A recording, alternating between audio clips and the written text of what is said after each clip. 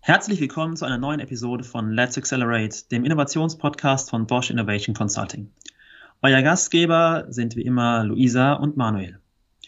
In dieser Episode sprechen wir mit Björn Ognibeni. Björn ist studierter Physiker und Volkswirt, arbeitet seit rund 20 Jahren als freier Unternehmensberater und beschäftigt sich bereits seit den 90er Jahren mit der Frage, wie die fortschreitende Digitalisierung unserer Gesellschaft verändert und welche Folgen dies für Unternehmen und Marken hat. Neben seiner Beratungstätigkeit ist Björn Ognibeni Lehrbeauftragter am Marketing Center Münster der Westfälischen Wilhelms-Universität und schreibt als Kolumnist für Medien wie beispielsweise Focus Online oder das Handelsblatt. Sich selbst beschreibt er gerne als Practical Visionary. Seine Interessenschwerpunkte liegen in den Bereichen digitale Innovation, Disruptive China und dem Metaverse. Über diese spannenden Themen wollen wir jetzt mit ihm sprechen und unter anderem die Frage diskutieren, was wir im Bereich Digitalisierung hierzulande von China lernen können. Björn, vielen Dank, dass du heute bei Let's Accelerate zu Gast bist. Hallo, guten Tag. Ja, Björn, seit einigen Jahren beschäftigst du dich intensiv mit China und der dortigen Entwicklung im Bereich digitale Innovation. Woher kommt eigentlich dein Interesse insbesondere für China und das Thema? Ich beschäftige mich schon relativ lang mit digitaler Innovation und habe irgendwann festgestellt, dass nicht mehr so wahnsinnig viel Innovation aus den USA beispielsweise kommt, wo ich eigentlich gewohnt bin, hinzuschauen. Und da schaue ich natürlich immer noch hin, ich sehe nur nicht mehr so wahnsinnig viel. Und dann war ich vor 3,5 Jahren das allererste Mal in China und habe da 2 Sachen gemerkt. Das erste war, da ist plötzlich wahnsinnig viel Innovation. Also die war vermutlich schon länger da, aber plötzlich habe ich sie entdeckt, also für mich. Und das andere ist die Tatsache, dass es kaum jemand hier weiß. Also ein Unternehmen, was halt seit Jahren in China aktiv ist, weiß natürlich, was in China passiert. Aber ein Unternehmen, was mit China nicht viel zu tun hat, weil sie halt hier im Westen unterwegs sind, die haben keinen richtigen Bezug dazu und schauen dort nicht so richtig hin. Und es macht eigentlich Sinn, dort genauso, und da kann man auch ganz Asien nehmen, dort genauso hinzuschauen, wie es für uns vollkommen normal ist, nach Silicon Valley zu schauen, um nach neuen digitalen Trends zu suchen. Und also in deinen Vorträgen sprichst du ja oft von dem Digital China Phänomen. Kannst du uns mal erklären, was genau du darunter verstehst? Ja, es ist, also wir haben ja auch Disruptive China gerne als Begriff damit drin. Es geht einfach nur darum, dass wir uns halt sehr stark fokussieren von dem, was wir inhaltlich behandeln, was mit Digitalthemen in China zu tun hat. Mhm. Also Essen in China ist auch ein wahnsinnig spannendes Thema, aber halt nicht unseres. Dadurch, dass wir halt von Digital China sprechen oder von Disruptive China, geht's halt um eben digitale Innovationen in China. Also zusammengefasst betrachtest du also die Trends und Ideen in dem digitalen Bereich, die jetzt vor allem in China aufkommen, und analysierst dann daraus eben das Potenzial für Deutschland. Kannst du uns da jetzt vielleicht mal so 1, 2 Beispiele von solchen Trends nennen, die du in China gesehen hast, die aber jetzt nach Deutschland rübergeschwappt sind oder auch in der Vergangenheit? Ja, so grundsätzlich geht's halt um die Idee, es gibt sehr viele Leute, die einem erklären können, was man, wenn man nach China will, was man dort machen soll. Ja, also da wäre ich der Falsche, da habe ich auch nicht genug Ahnung von. Ich kenne mich aber sehr gut aus mit digitaler Innovation im Westen und auch, wo die Probleme liegen bei uns. Und ich schaue mir die Themen in China eher mit dem Blickpunkt an, dass ich sage, was können wir davon lernen für unsere Arbeit hier? Ja, wo gibt's da halt Ideen, Ansätze, Dinge, die halt dort deutlich besser funktionieren als hier, und warum und was können wir davon adaptieren? Du sprichst jetzt gerade schon an, die Themen, die hier bei uns im Westen nicht so gut funktionieren. Was werden das deiner Meinung nach? Also was wäre da so gerade das größte Problem im Bereich digitale Innovationen in Deutschland beispielsweise? Digitale Innovation. Das Thema an sich schon. Auch Innovation. Nee, also ich glaube, ein grundsätzlicher Unterschied ist einfach, dass wir extrem uns schwer tun mit neuen Innovationen. Ja, ich weiß gar nicht, wer das genau nochmal war. Schröder, glaube ich, der mal irgendwie sagte, die letzte Innovation, die wir in Deutschland akzeptiert haben, war das Farbfernsehen. Wow. Und jetzt haben wir auch in der Pandemie gesehen, an vielen Stellen ja relativ schwer tun. Und das ist in China halt komplett anders. Das liegt aber nicht nur an den Firmen, sondern das liegt auch an den Konsumenten. Ja, an der Tatsache, dass wenn man halt eine neue Sache sieht, man sich überlegt, was man damit machen kann, während wir mehr uns überlegen, warum man es nicht braucht oder wo die Gefahren sind oder was alles schiefgehen kann. Das ist aber gar nicht so sehr ein Unterschied vielleicht zwischen uns und China, sondern ich wohne in Hamburg, nicht 200 Kilometer Richtung Norden fahre, dann bin ich in Dänemark. Die machen sich auch eher Gedanken darüber, was gut funktioniert und was sie damit machen können, wenn sie eine neue Sache haben. Also das ist, glaube ich, so ein bisschen ein deutsches Problem. Und darum geht's halt auch so ein bisschen zu zeigen, guck mal, da funktioniert das ziemlich gut. Jetzt lass uns doch mal gucken, wie wir das hier nutzen können.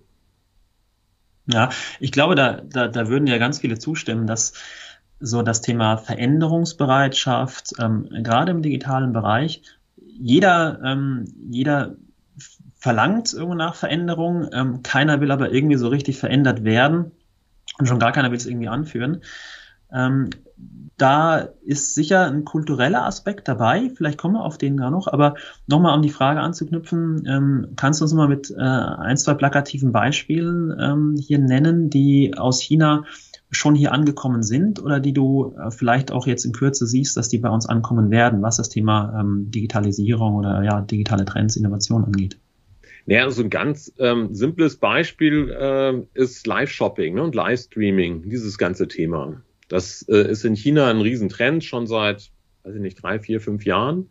Und das ist jetzt letztes Jahr hier ja auch so langsam hochgekommen und wird ja hier auch inzwischen zu einem Thema, was eben viele Marken für sich entdecken. Ja, und dass sie eben Live-Video nutzen, um damit dann irgendwie das zu erreichen, was sie gerne erreichen wollen. Und in China ist es ein sehr breites Thema. Das nutzen Influencer genauso wie B2B-Unternehmen, die zum Beispiel von einem Messestand streamen und dort über irgendwelche Maschinen erzählen. Bei uns ist das noch relativ fokussiert. Ja, klassische Endkundenmarken, die halt irgendwie eher Marketing, Kommunikation und das in dem Bereich einsetzen.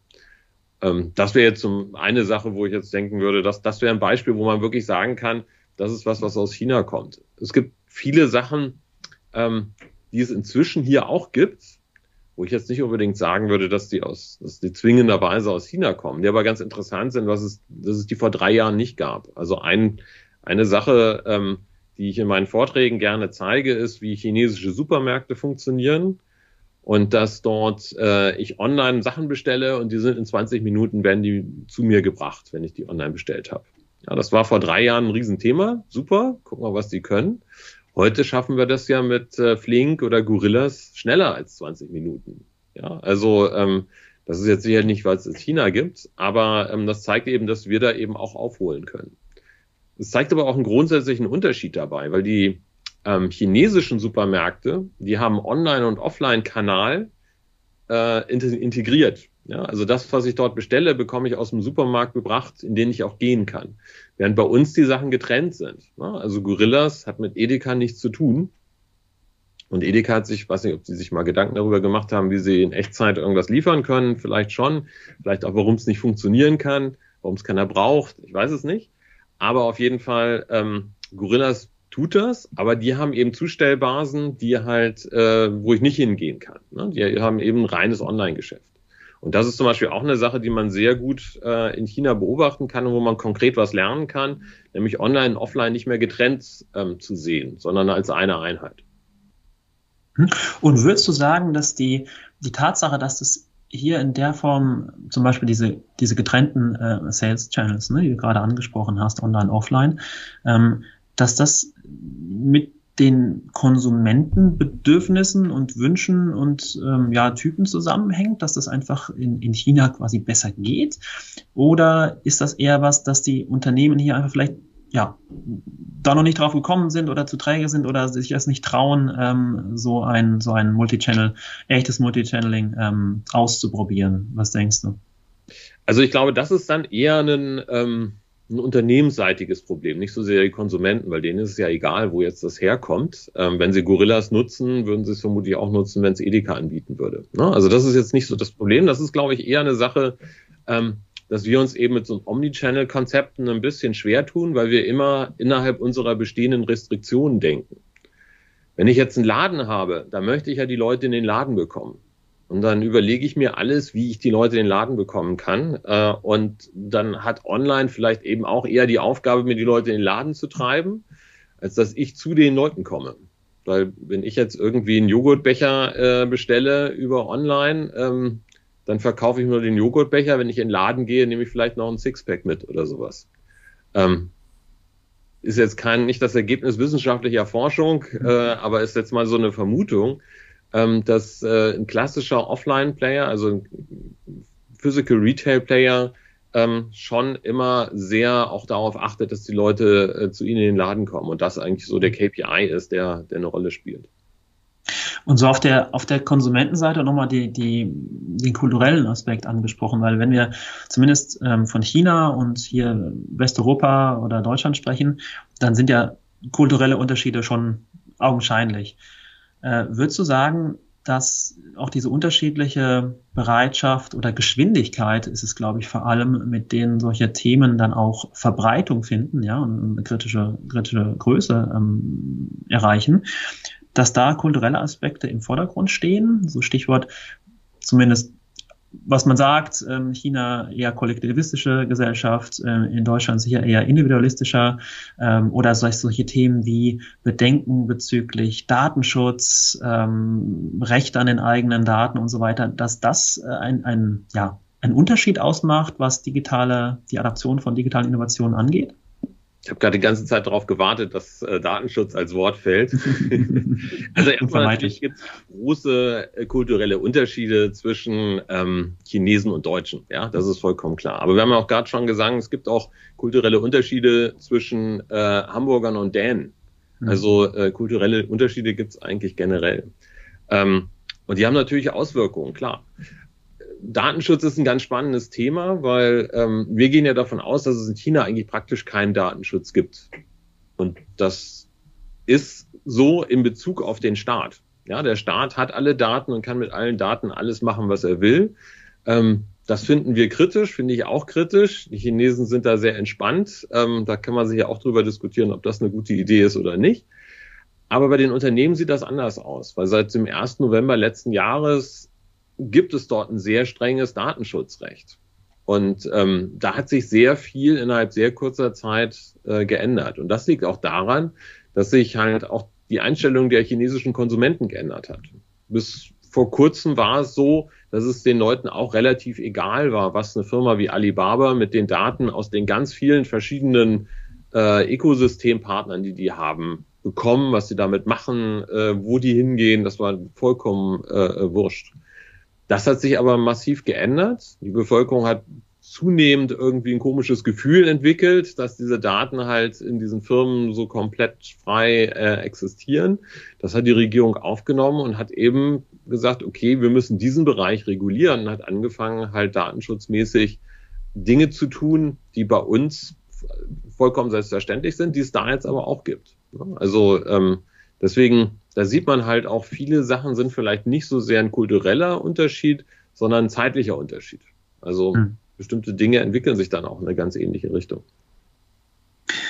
Das ist auf jeden Fall sehr spannend und ich glaube, das Thema Digitalisierung im Zusammenhang mit Datenschutz wird auch hier weiter, ich sag mal, uns beschäftigen und wird auch sicher in meiner Einschätzung in naher Zukunft sich auch irgendwo verändern. Kommen wir nochmal zu einem anderen spannenden Themengebiet, mit dem du dich beschäftigst, Björn, nämlich dem Metaverse. Mal davon ausgehend, dass nicht alle unsere Hörer mit dem Begriff wirklich ganz gut vertraut sind, kannst du uns mal in einfachen Worten erklären, was das Metaverse eigentlich ist? Das ist eine gute Frage. Also erstmal, es gibt ja keinen klaren Begriff. Also es ist jetzt nicht so, dass man sagen kann, so, das ist das, was jetzt alle unter Metaverse verstehen. Was es gibt, ist eine Keynote von Mark Zuckerberg und der hat halt plötzlich dafür gesorgt, dass alle zu dem Thema irgendwie was wissen wollen, was sagen. Übrigens ganz spannenderweise hat der auch irgendwie anscheinend so eine Entwicklung in China losgetreten, obwohl er halt ja sozusagen für den Westen nur gesprochen hat. Aber grundsätzlich kann man sagen, es ist halt irgendwie, oder das, was Mark Zuckerberg in diesem Video oder in der Keynote drüber bringt, ist, dass es halt eine virtuelle Welt ist, in die man irgendwie reingeht und wo man neue Dinge erleben kann, wo man mit Robotern auf der Raumstation Karten spielen kann und ähnliche Geschichten, ja. Da haben wir, glaube ich, alle irgendwie dieses Ready Player One Bild im Kopf und solche Sachen. Das Problem ist aber, dieser Begriff vom Metaverse ist einer, der vielleicht in 10, 15 Jahren relevant wird. Und was ich viel spannender finde, ist die Frage, was kann man jetzt schon eigentlich machen? Ja, also wo ist jetzt schon ein Metaverse vorhanden? Und das kann man dann relativ gut definieren. Und das tun wir halt indem wir sagen, man braucht 3 Dinge, die müssen zusammenkommen, dann hat man ein Metaverse. Das eine ist diese virtuelle Welt, also ein Ort, der da ist. Also nichts, was man einschalten muss oder sowas, sondern das ist da wie ein Raum und da geht man rein oder raus. Ja, das ist das eine. Das zweite ist, da sind echte Menschen drin, mit denen man interagiert und die sind dort als Avatare. Also nicht so wie wir jetzt hier miteinander durch Videostreaming und kleine Bilder, sondern eben durch diese Avatare sind die repräsentiert. Da können auch mal AIs dabei sein, klar, aber vor allem sind da eben andere Menschen, mit denen ich halt was zu tun habe. Und das ist das Dritte, was dazu kommen muss. Ich brauche halt eine Situation, wo die Leute miteinander interagieren, wo es irgendwie eine soziale Interaktion gibt, die über das reine Wegballern von Ego-Shootern in Multiplayer-Games irgendwie hinausgeht. Ja, und wenn diese 3 Sachen zusammenkommen, dann würde ich sagen, haben wir ein Metaverse. Und das ist jetzt nicht so, dass es das eine Metaverse gibt, was irgendwie alles umfasst. Das ist vielleicht Mark Zuckerbergs Version von 10, 15 Jahren, aber aktuell gibt es ganz viele kleine Proto-Metaverses, wie immer man das nennen will. Das können Spiele sein, wie Roblox oder Fortnite. Da gibt es in Asien auch beispielsweise, sind dann häufig handybasiert Spiele, wie Taobao Live Game in China. Es gibt diese kryptobasierten Welten wie die Decentraland oder Sandbox, die halt im Browser laufen. Und es gibt eben Welten, wo ich ein VR-Headset habe und in die ich dann mit diesem VR-Headset reingehe. Ja, und dieses VR-Headset ist nicht notwendigerweise immer dabei, damit es ein Metaverse ist. Aber es bietet das stärkste Gefühl von Immersion, ja, dass ich da wirklich in einem anderen Raum bin. Dafür ist so ein Headset eigentlich das perfekte Mittel. Okay, dann glaube ich, verstanden zu haben, wir sprechen tatsächlich nicht von einem umfassenden Metaverse, so wie, ich sag mal, ein Internet uns alle verbindet, sondern im Prinzip es ist ein Multiversum, ein virtuelles Multiverse, kann man das so sagen. Es gibt viele verschiedene, hast du gerade gesagt. Richtig? Vielleicht entwickelt sich es irgendwann dahin. Ne? Ich meine, das Internet ist ja auch nicht das Internet, sondern das Internet ist im Prinzip eine technische Struktur, um Daten zu übertragen und auf denen gibt es ganz viele Dienste. Ne? Also es gibt ganz viele Apps, es gibt ganz viele Webseiten und all diese Sachen, die da drauf laufen, ist alles das Internet, aber es gibt ganz viele Segmente und so ist es da aktuell auch. Es kann sein, dass es vielleicht irgendwann etwas gibt, was das irgendwie alles umfasst und das, keine Ahnung, aber das ist sicherlich jetzt kein Thema, was aktuell wirklich da ist. Da wird es noch eine Weile dauern. Also was bedeutet das jetzt wirklich für Unternehmen? Also in welchen Bereichen können sich Unternehmen jetzt schon darauf vorbereiten? Also was sollten die Unternehmen jetzt tun? Wer ist da vielleicht auch von Unternehmensseite aktuell aktiv? Also welche Vorreiter gibt's in dem Bereich und für wen ist es auch besonders spannend, sich da besonders jetzt reinzuarbeiten und aktiv zu werden? Ja, also das hängt immer davon ab, was man erreichen will. Ne? Also wovor ich immer so ein bisschen Angst habe, ist, wenn es irgend so ein Hype-Thema gibt, dann hat man irgendwie eine Lösung und dann sucht man dafür ein Problem. Und das geht meistens schief. Ne? Also wir haben jetzt das Metaverse und wir haben jetzt VR und was machen wir jetzt damit? Das ist keine gute Idee. Andersrum macht es eher Sinn, ich habe ein Problem und dann kann eventuell VR, Metaverse und ähnliche Themen eine Lösung sein. Und dafür gibt es inzwischen relativ viel. Im B2B-Bereich gibt es zum Beispiel sehr viele Sachen, wo es darum geht, Visualisierung zu nutzen. Ja, ich gehe in diese 3D-Welt und diese 3D-Welt enthält zum Beispiel Maschinen. Ja, es gibt Maschinenbauer, die halt ihre großen Maschinen, Produktionsanlagen und sowas in VR nachbauen und das dann zum Beispiel Kunden zeigen. Ja, ich kann dann plötzlich in die Maschine reingehen. Das ist eine super Applikation, die schon heute gut funktionieren kann. Ja, ich kann es für Bewerber nutzen. Ja, HR ist ein spannendes Thema, wo ich eben zum Beispiel auf einer Absolventenmesse, da kann ich nicht eine Maschine mitbringen, um dem Ingenieur die zu zeigen, aber man kann sich zusammen vielleicht ein Headset aufsetzen und kann ihm das dann durch die Maschine führen. Auch ein ganz interessanter Weg, das zu tun. Man kann aber auch Ausbildung zum Beispiel in VR machen. Also es gibt das Beispiel, dass die Helikopterausbildung dauert um die 18 Wochen von Start der Ausbildung, bis man irgendwie fliegen kann. Und das kann man mit VR auf 10 Wochen reduzieren, ne, weil es ganz viele Sachen es darum geht, dass man auf Knöpfe drückt, weiß, wo solche Sachen sind. Und die kann man mit Virtualität ganz anders, sehr einfacher den Leuten zur Verfügung stellen. Die können zum Beispiel zu Hause eben dann mit dem Helikopter üben. Ja. Das sind jetzt alles Beispiele, die sind, da kann man jetzt drüber streiten, ist das jetzt Metaverse oder nicht, ne? Weil eben da vielleicht auch die soziale Interaktion fehlt. Aber es ist auf jeden Fall im Bereich Virtualität, virtuelle Welten, VR und sowas, und das alles ganz spannende, relevante Use Cases. Absolut. Also ich finde es total beeindruckend, was da auf uns zukommt auf jeden Fall. Und gerade wenn ich mich jetzt auch mal so ein bisschen umschaue, die Themen, mit denen wir uns jetzt hier beschäftigen, sind ja auch so Geschäftsmodellinnovationen. Wie kann ich Ideen validieren? Und da bringt natürlich die virtuelle Welt auch ganz neue Möglichkeiten mit sich. Man braucht keine Prototypen mehr bauen, um irgendwie mit einem Kunden das Ganze zu testen, sondern man kann da eben einfach wirklich ein 3D-Modell in einem virtuellen Raum zu dem Kunden bringen und da das direkte Feedback dann abholen. Also da gibt's, glaube ich, extrem viele weitere Anwendungsszenarien. Und an der Stelle würde ich jetzt gern auch nochmal den Bogen zu China nochmal ein bisschen spannen. Also was würdest du jetzt so sagen, was passiert in China gerade im Bereich Metaverse und was können wir vielleicht für uns daraus ableiten? Ja, also was ganz spannend ist, als ich habe mich mit dem Thema Metaverse angefangen zu beschäftigen, als wir alle im Lockdown saßen. Und ich hatte schon sehr lange so eine Oculus VR-Brille, da aber nie wirklich was mitgemacht. Und dann dachte ich irgendwie, naja, jetzt ist Lockdown, alle sitzen zu Hause. Wenn dieses Thema VR irgendwann spannend wird, dann ja wohl jetzt. Ist es aber erstaunlicherweise nicht. Also Facebook hat diesen Kontext irgendwie für sich gar nicht nutzen können.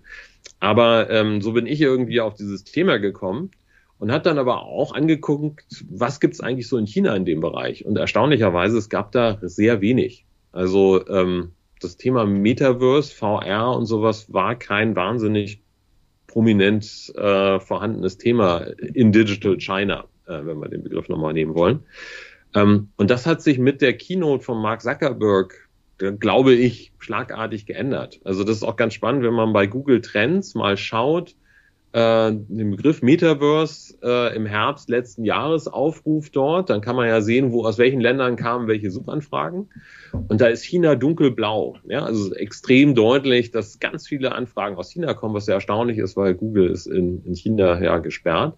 Na, aber das zeigt, das Thema hat dann enorme Relevanz.